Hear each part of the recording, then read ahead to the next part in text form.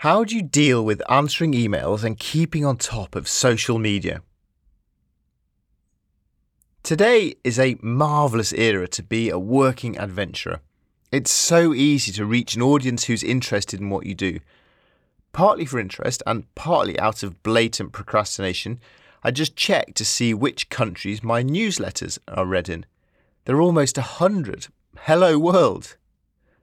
As easy as it is for me to reach an audience, so too is it easy for that audience to contact me.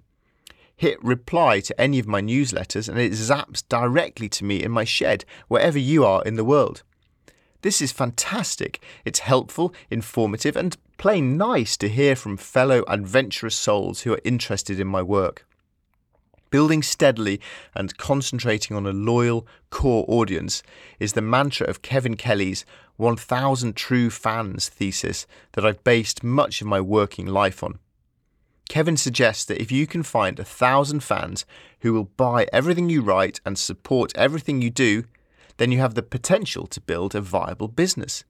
You should not be discouraged by thinking that success can only come with 1 million fans.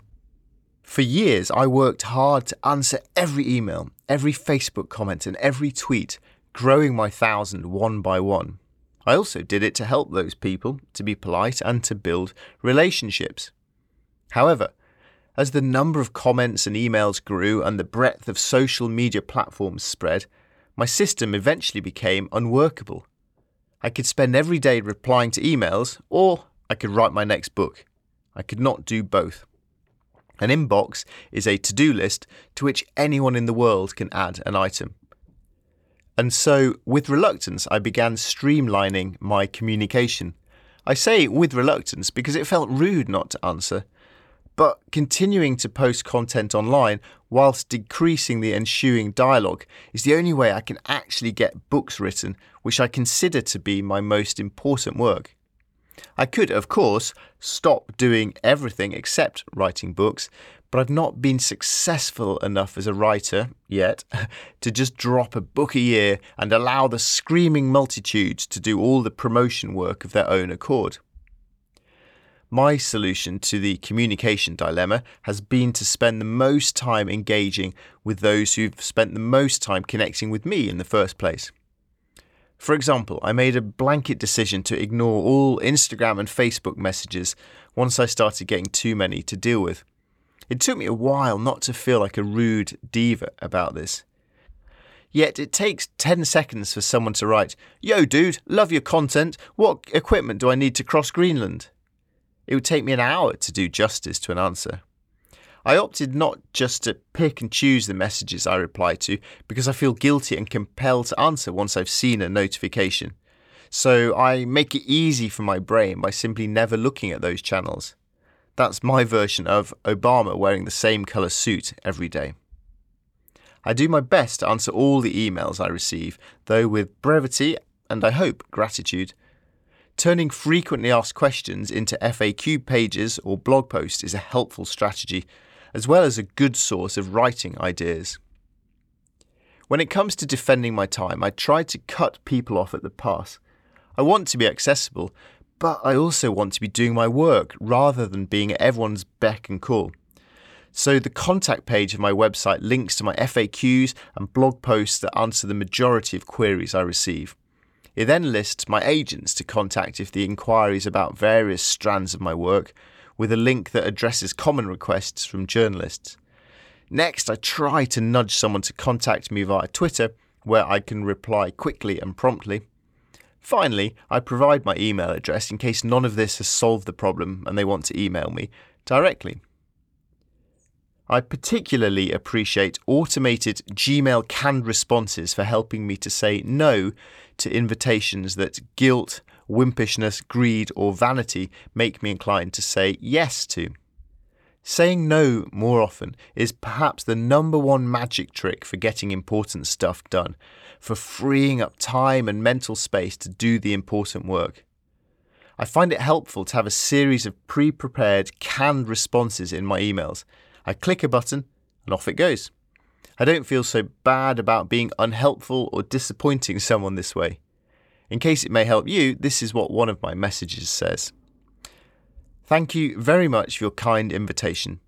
Unfortunately, I'm trying to buy back a little time in my life by saying no to interesting opportunities that I'd ordinarily love to say yes to. Apologies not to be saying yes this time. I hope you'll understand. My approach is to tackling email come and go, but the essence is always about doing it in speedy batches, not drip by drip, except when I'm lazy and looking for excuses not to do proper work. Usually I check email twice a day. When I get fed up with my working life, it becomes once a week. When I'm procrastinating book writing, it becomes a pointless and pathetic once an hour. I dream of deleting my email account altogether, but I know that it is the gateway to much of my paid work. The day I retire, however, the email address is going. Even saying that sentence makes me smile. Imagine your working life is an empty jar. Fill it first with the few large stones that are your priorities. You'll still be able to fit some pebbles into the jar around the edges. These are the other smaller but important tasks you need to get done. Finally, fill whatever gaps remain with sand. The sand is email and social media. If you make the mistake of doing it the other way round, putting sand into the jar first, then you'll have no space for your work's large stones. When I email businesses or working people, I expect them to reply promptly, not instantly, but within a few days. And so I always try to do the same with replying to my own emails. I've always given short shrift to the excuse of being too much of a hobo for email. On the other hand, don't let it steer your schedule or distract you from the genuine work that needs doing. To keep organised and efficient, I schedule my life via Google Calendar and defend my time tightly. I block off non-negotiable chunks of time as early as possible. An hour per month to climb a tree, 2 days here to film a micro-adventure, a precious bigger chunk for a bigger adventure. Without doing this, time quickly gets fragmented by small commitments that break up substantial periods when I can tackle meaningful activities. I try very hard to avoid meetings and do them as Zoom calls instead. I try very hard to avoid Zoom calls and do them as emails instead. I try very hard to make email exchanges brief and actionable. If I do need to attend a meeting, I try to cluster a bunch of them together and then drink beer on the train home after a full and productive day. I like to ensure in advance that everyone at a meeting is aware of what we need to get out of it and then be clear what specifically needs doing afterwards, by whom and by when. When I can't escape from phone calls or interviews, I batch them all on the same day if possible. Otherwise, I find they hang over me and distract me. I'm always surprised how much a single scheduled call in my calendar disrupts an entire writing day. I use the schedule send function on Gmail to deal more efficiently with future tasks. For example, I uploaded every episode of my podcast many months in advance. At the same time, I scheduled a personal email to each podcast guest for the morning that their interview was released, to thank them and provide the link to their episode, asking also if they would be so kind as to share it with their audience too.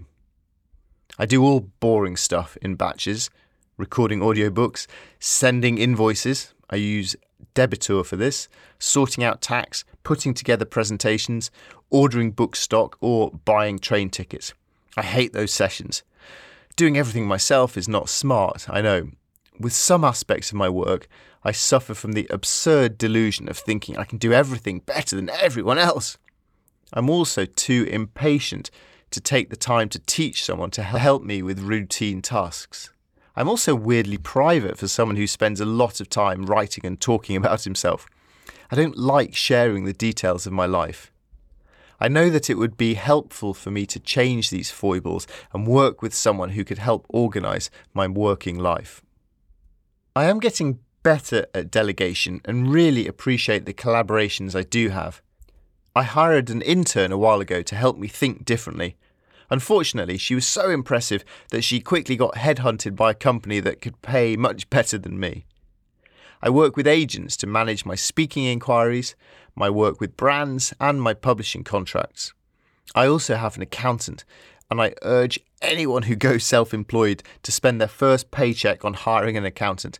I wish I'd done that. I spent my first paycheck on a gorilla costume. I'd urge you to spend your second paycheck on one of those. If you shoehorn the gorilla into every themed fancy dress party you're ever invited to, it will prove to be a sound investment. A significant but time-consuming part of being a working adventurer is building a decent presence on social media across multiple platforms, adding content to your website, and growing an email database. The key to this is regarding it all as work, not as a hassle or a bit of fun.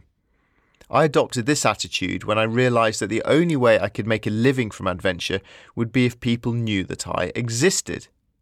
So I began treating my blog like a part-time job, working hard to schedule regular blog posts month by month. I would sit down once a month and write several weeks of content in one go. The 31 Days to Build a Better Blog course by Pro Blogger was invaluable.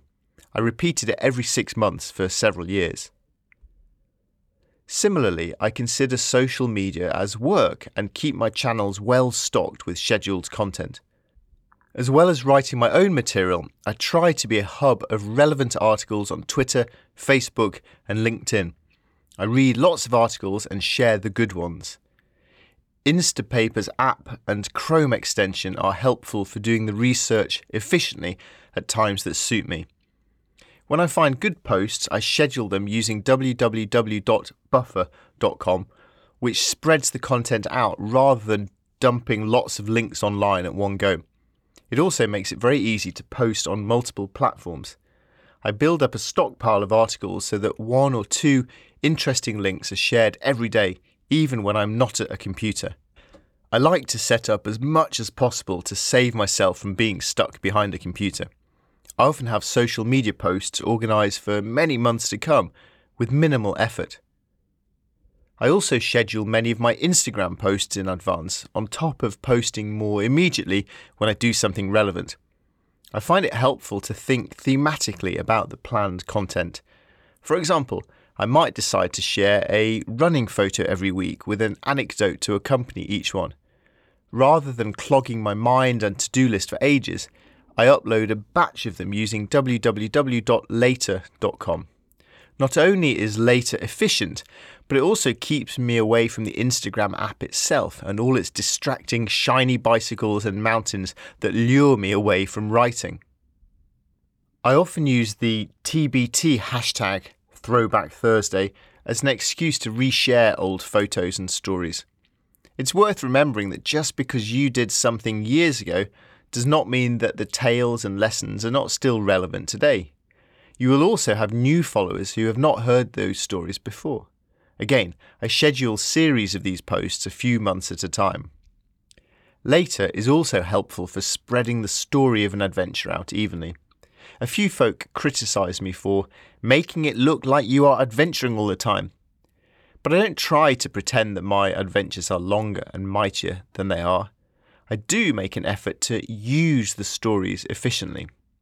Imagine, for example, that I abseil off a big cliff, leap into an icy river, and meet a kind stranger, all within 10 minutes.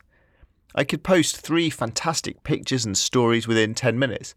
Or I could post 1 a day to maximise the audience they reach and how the engagement algorithms promote them. Another benefit of this approach is that it allows me to post to social media retrospectively rather than interrupting my adventure. I'd rather enjoy leaping into the icy river and sort out the storytelling next week with a cup of tea. Once you forfeit the immediacy of now, I think you might as well tell the story thoroughly and schedule your posts to reach a wider audience. Everything I post on Instagram automatically goes to Facebook, spreading the message more widely with no effort. You can also make those images show up properly on Twitter with a little tweak. Search online for IFTTT, tweet your Instagrams as native photos on Twitter. It's easy to do. Whilst there are good arguments for putting different content on different platforms, they have different demographics for one thing, there's also a lot to be said for amplifying your message efficiently without doing unnecessary extra work. Quick question. How do I start a blog about my own micro-adventures? It's a maze of information online. Don't overthink it. The main thing is just that you start.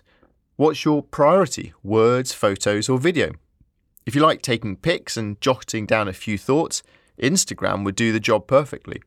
If you like making films, then start uploading to YouTube. If you only want to write, Medium is super. If you're going to be an expert who answers questions, Quora might be your place. If you don't know exactly, begin your own website with Squarespace and start putting all your different work up there. Whichever social media angle you opt for, you definitely want to build up content on your own website. What matters the most is getting out on those micro-adventures and turning your experiences into regular quality content. Good luck.